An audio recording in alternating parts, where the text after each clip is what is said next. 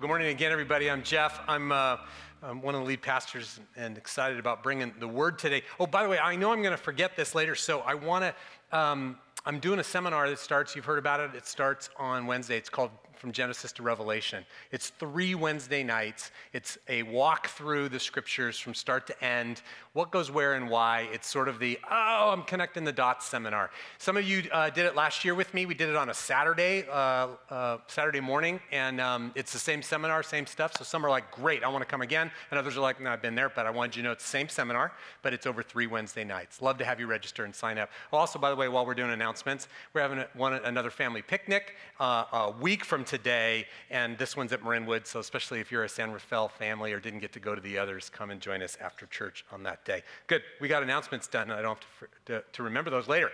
And this is so good, this seminar, this Bible seminar you'll love, I think, because what we're trying to do is what we're doing in this sermon series, which is to go, there's good news in the Old Testament. When I read the Old Testament, I go, oh my gosh, I get lost in all kinds of stuff. And I want to talk about the idea of the temple and what the precursor to the temple, which is called the tabernacle or the tent of meeting that you read about when the Israelites were wandering around.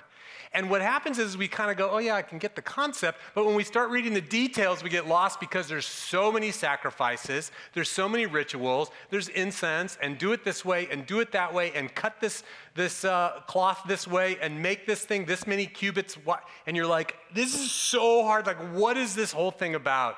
And yet in the middle of it, you guys, there's this incredible thread of good news throughout the whole thing.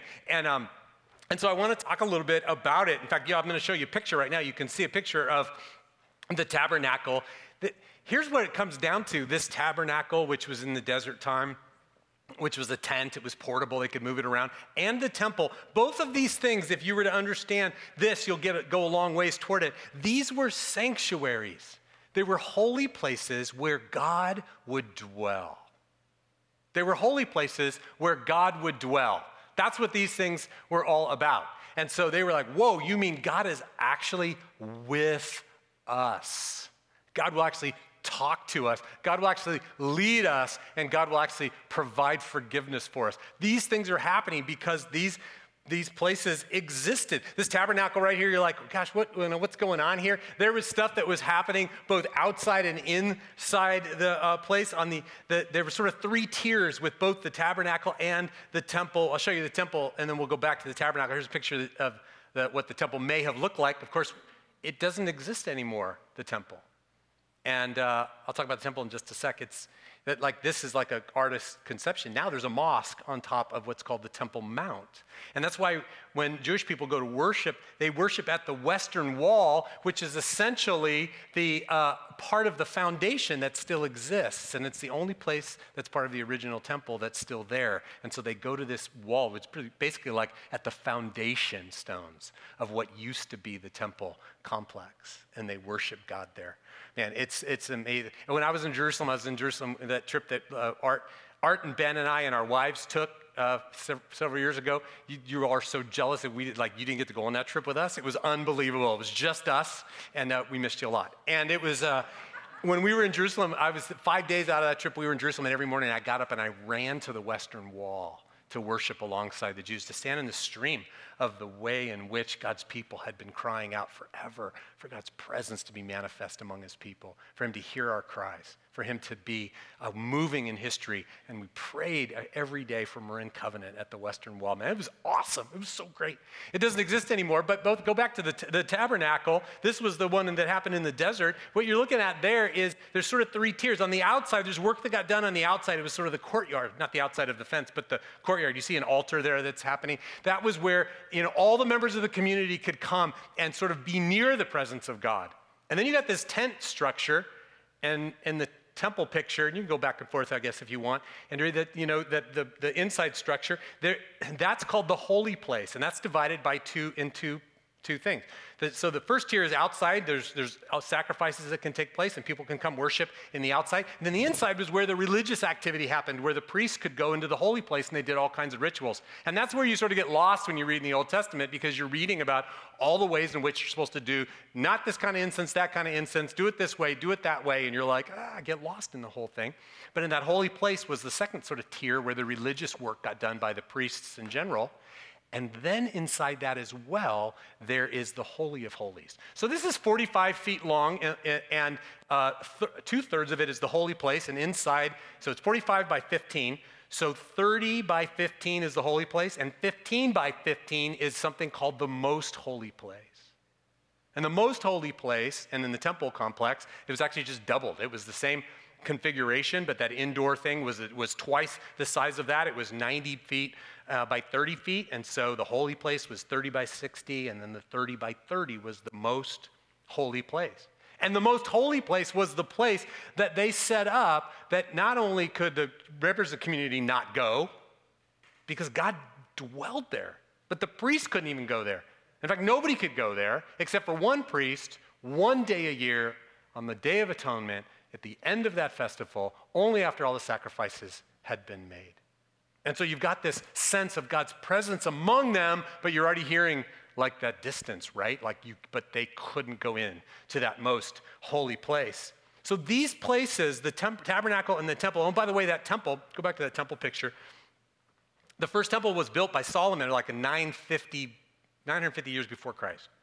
And then that was destroyed in 586 when the Babylonians came in. You're like, I've read something about that. I know. You should come to my seminar. It'll really help connect some of these dots. And then that temple got destroyed in 586 BCE. And then Zerubbabel came and built it. Remember Nehemiah and Ezra, and the name Zerubbabel? Say Zerubbabel. Is that the best name ever in the Bible?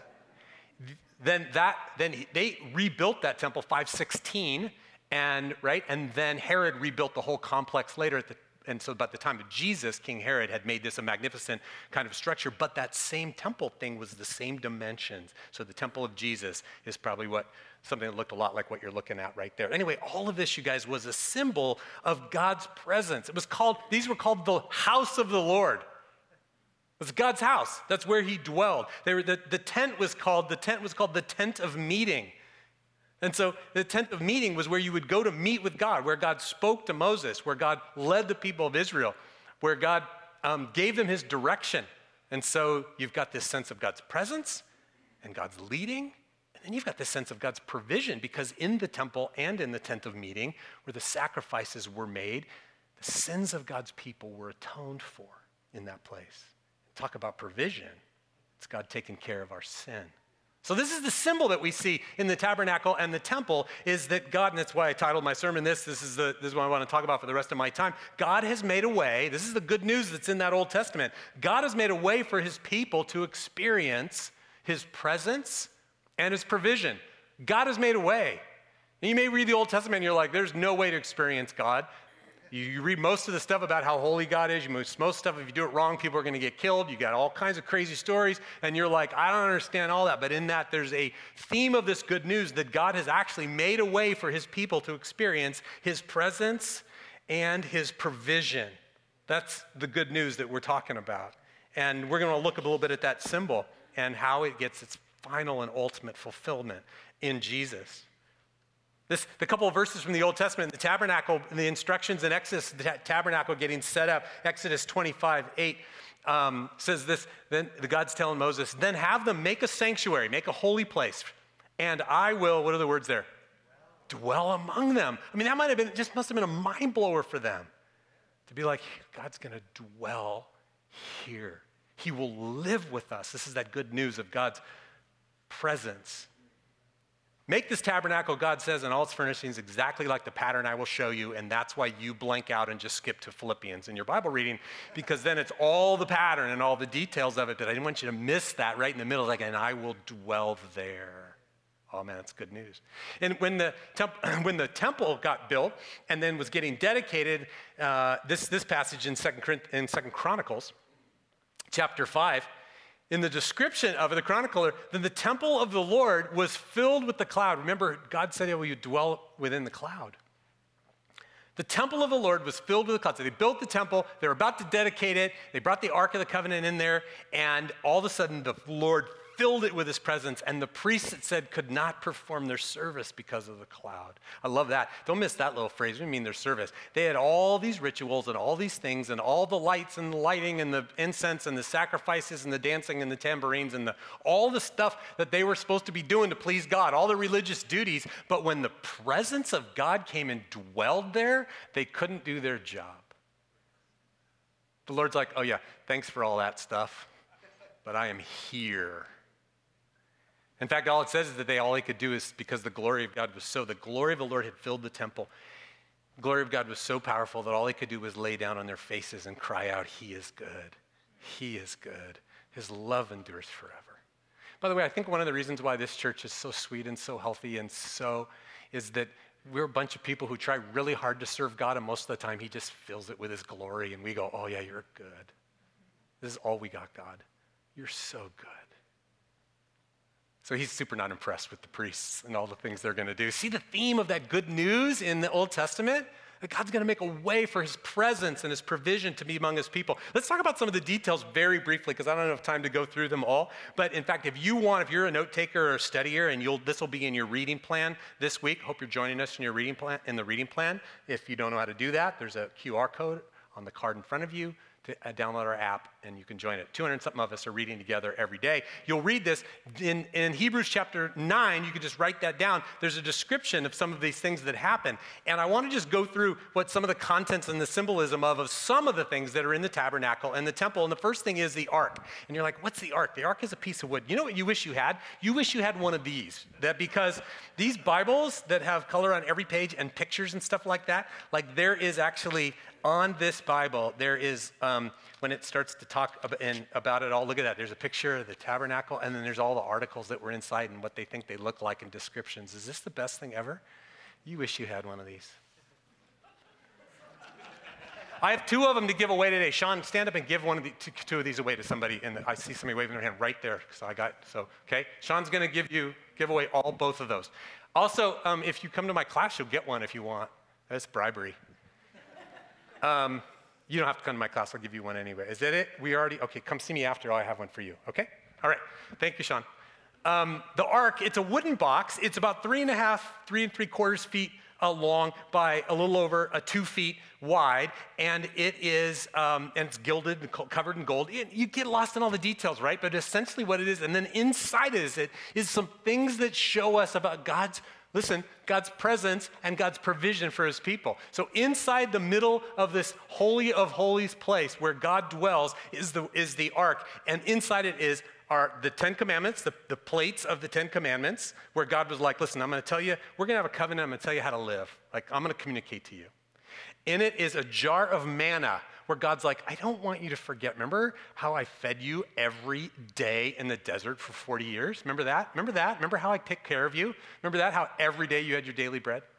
And then the other thing that's in there is Aaron's staff or Aaron's rod. And you're like, what is that? Go look that up. Numbers chapter 17. Go read that in your Bible reading. It is really, those are the 3 things that are in there. And you're like, well, wait, why was Aaron's staff in there? Was that because there's a story. I got to tell you really fast. There's a story in Numbers 17 where all these guys rebelled and they turned against Moses and Aaron and they're grumbling. Remember the grumbling? Say grumbling. And they're grumbling again in Exodus 17, and they're having all this difficult time with these leaders. And God's like, all right, look you guys get a leader from all 12 tribes.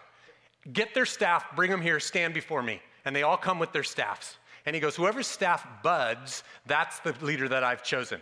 And so they all stood there, and everybody just stood there with a stick that stayed a stick. And Aaron's budded, flowered, fruited, and grew almonds in front of everybody. And the Lord's like, any questions? Now let's go. And he put down the rebellion that way. So that's there. All of those things are a symbol of God speaking, of God leading, of God showing up, of God being present with his people and ultimately providing what it is that they needed. That's just the ark. Okay, I gotta go really fast. On top of the ark was something called the mercy seat, or the atonement cover. It was maybe just a lid to the ark, but it was solid gold. It was like 2 feet wide, and it was a hunk of gold that essentially was the throne of God. I mean, God was like, you get the point? I will sit here. I will dwell here. I will be with you in this. And the amazing thing about that thing was that in the symbolism, as you start to read about all of the ritual, you're realizing, that's the place in the Holy of Holies where the blood of the sacrifices of atonement on this festival of atonement, of the Day of Atonement, where they sacrificed the animals in all the ritualistic ways so that they would do exactly what God said. They would take that blood and they would bring it. The high priest on that one day would creep in there hoping he wouldn't die from being in the presence of God, and he would anoint the mercy seat, the place where God lived, for the anointing and the forgiveness of all of God's people. Now, come on, is that not amazing? What incredible little good news you said? In other words, the blood from the sacrifice that brings atonement was brought to the throne of God for the forgiveness of God's people. What does that sound like? That's Jesus. So this is the good news that's weaving through here. There's also the bread of presence. The bread of presence, all that is they're like, out of the very few things that are involved in this whole deal, they're like, put a table down, and on the Sabbath, every single Sabbath, put 12 fresh loaves of bread on the table, one for each tribe of Israel, because God's going to be like, I do not want you to forget that I will provide life for you. And then, by the way, Jesus came along and said, I'm the bread of life.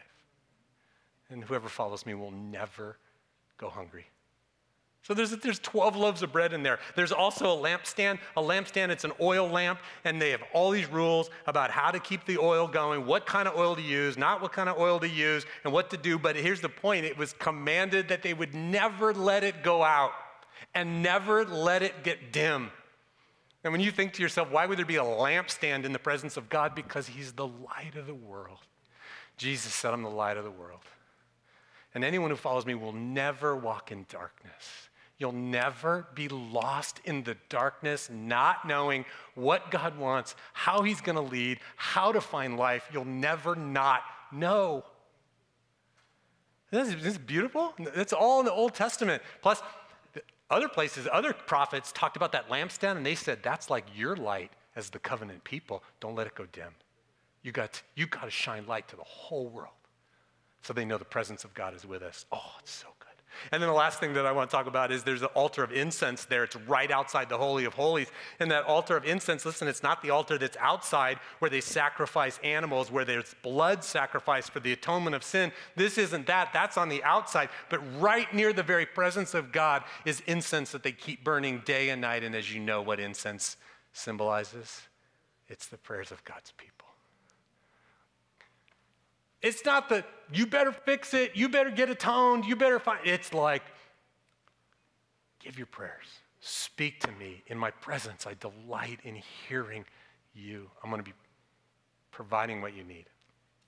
Look at all the good news in all those crazy chapters, and you read about it in literally Exodus, Leviticus, Numbers, and all the stuff in Temple and the Kings and the Chronicles. I mean, it is so hard to put all that together, but you go, oh, this is so sweet. There's good news in there that God is saying, I will make a way for my people to experience my presence and my provision. And yet, there was always the veil. There was always the veil. There was always the veil. And you're like, what's the veil? Because between the holy place, the work where the priests did all their work, and the most holy place, the actual true, like free God's presence, in God's presence, there was a giant curtain that people couldn't cross.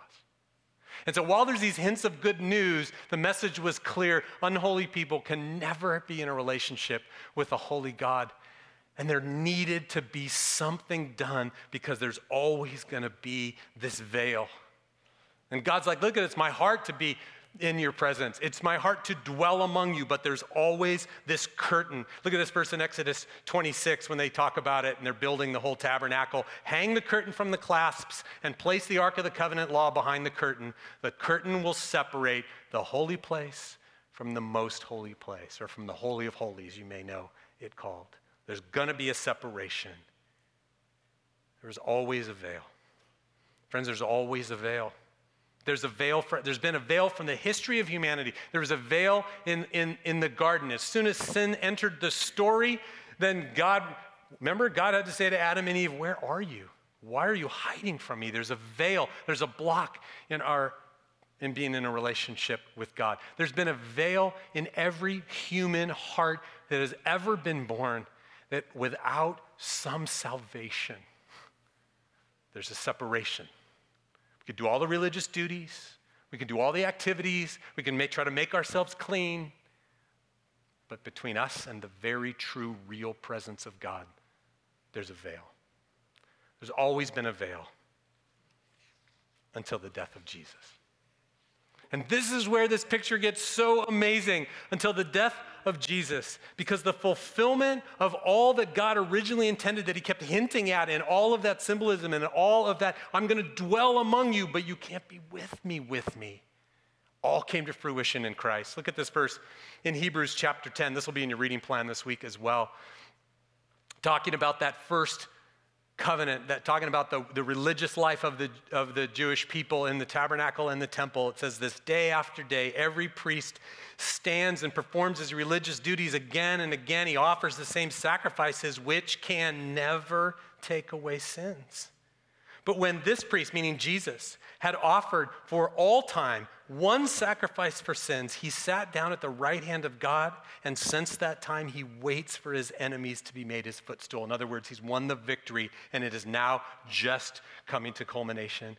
Verse 14, for by one sacrifice he has made perfect forever those who are being made holy. All the priests day after day, all this ritual, but there's always a veil. But this one sacrifice has made us perfect, has made us holy. Jump to verse 18.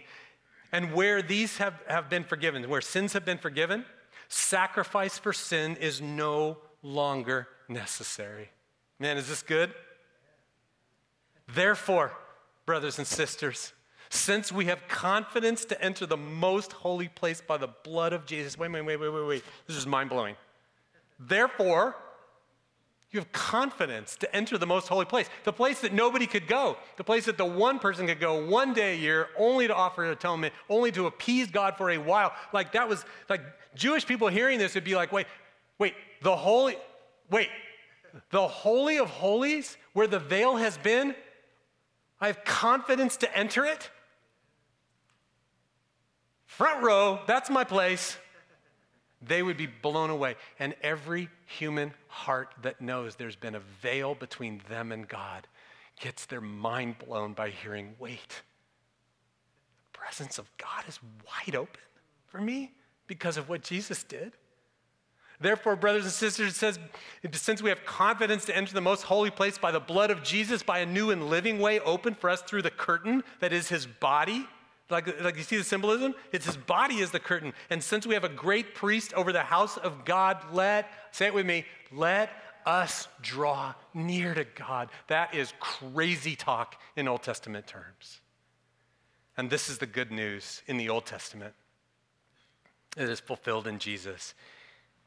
And you want to know the best example of the explanation of this, of a picture of this, is the day and the moment that Jesus died. In Mark chapter 15, and there's two places, two of the gospel writers include this. This is Jesus' very last moment on the cross. With a loud cry, Jesus breathed his last, period. That is the death of Christ right there, verse 37. And verse 38, remember this? And the curtain of the temple was torn in two from top to bottom. Come on now. This is the salvation of the world that the world has been created and longing for and looking for. This is the marker in all of human history that Jesus Christ died for the sins of the world. And when it's explained that this is what happened, when the gospel writers go, and then he died, like that was it at the moment of death, then they choose to explain, not only was there an earthquake, one of the other writers says, but then the curtain was torn. There's always been a veil. There's always been a curtain. There's always been a hindrance to be in the presence of God. But the moment Jesus died, he takes our attention and goes, and look, and the curtain in the temple was rent from top to bottom, and the holiest place was wide open for public access. Come on. Is that incredible, that picture? How beautiful is God? How generous, how creative that the moment Jesus died, the temple the curtain got torn in two. Can you imagine the holy priests, all the religious people standing in there going like, oh, Lord. That should be our symbol, by the way. You know, we have the cross and all that. That's going to be my next tattoo, like a torn curtain. Who is with me? Let's get it. That's who we are. We're torn curtain people. And the good news that God will make a way for us to be in his presence was made a way once for all, and we're perfected by what Christ did on the cross. So let's talk about the implications right from the text. Band, come on out. I want you to lead us in worship afterward. We have an extended time in worship to end our morning. You know, if you have your Bibles, turn to Hebrews chapter 10 so you can see those verses that I talked about before. Hebrews, just looking at 19 through 22. I want to talk about what the implications are of this curtain. So I'm not going to leave these up on the screen, but I'd like you to see them. Because this says, therefore, brothers and sisters, therefore, the curtain being torn, us being perfected by Christ.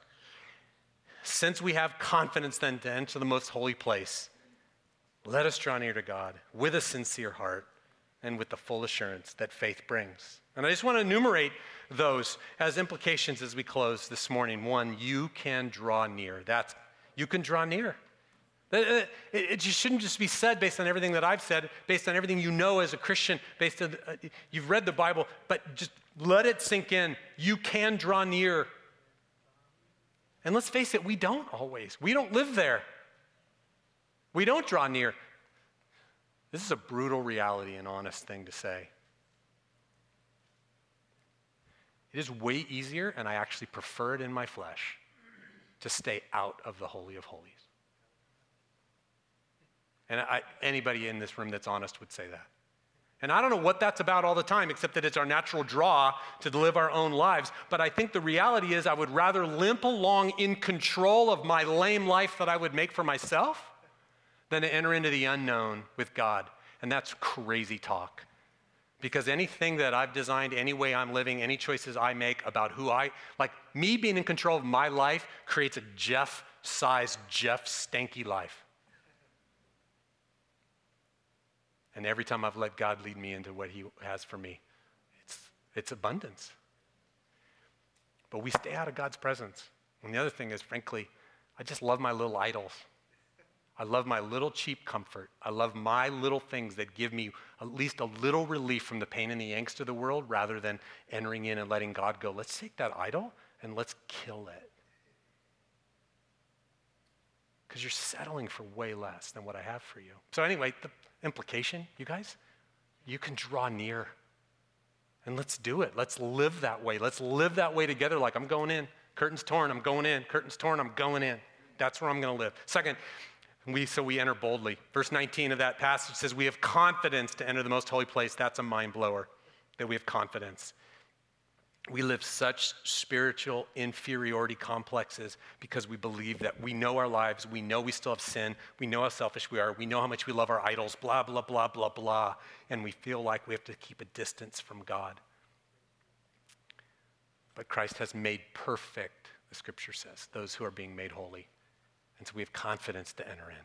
And so we come fully in. And the third thing that's related to that is then we come fully in being real. The real us shows up. In fact, the real us must show up. All of our wounds, all the sin that we're still holding on to, all of our inferiority, like sense, all of that embarrassment, all of the doubting about whether or not he's real, everything. We come in, the real us gets to show up. Doubts and all, warts and all, needs and all, and the real love that we go, this is what I got, God. This is my love for you. And the Father is delighted because the curtain has been torn open so that we might go in boldly and being real. And the last thing the text says about it, it goes, and then with full assurance of faith, the full assurance that faith brings. In other words, we're fully sure as we run into this. We're fully sure when we go in that all this has been true. We go, oh my gosh, Jesus made a way. And I've said yes to him and giving my life to him. And I don't have to be ashamed, and so here I am. And you know the other full assurance that our faith gives us? That we'll find mercy. This is Hebrews 4:16. Write that down. We'll find mercy and grace in our time of need. Fully sure that he's my only hope. And so whatever I need and whatever mercy I need, it's going to be there, not outside, not in the courtyard, not outside the grounds, but in the Holy of Holies. What an incredible theme of good news in the Old Testament that finds its fulfillment in Jesus, that God has made a way for his people to experience his presence and his provision. God, that's just incredible news. And so that's why we call one another to worship. This is what we do here, you guys. That's why we talked about worship earlier. We come here not to give a seminar and give you some more info, although you do get good info and truth. We come here not just to have friendships and encouragement with one another, which also happens, but we come here to enter into a liturgy of going through the veil, because it's torn open and we go, come on. It's been a whole week since we've been together. It's been a whole week since I've been reminded that I can be in the presence. Come on, we're going through. Come on, we're going into the presence of God. And so, friends, come through the veil. Surrender again to what Jesus has done for you and enter into the very presence of God and find mercy and grace in your time of need. Let's stand and enjoy an extended time in worship in response.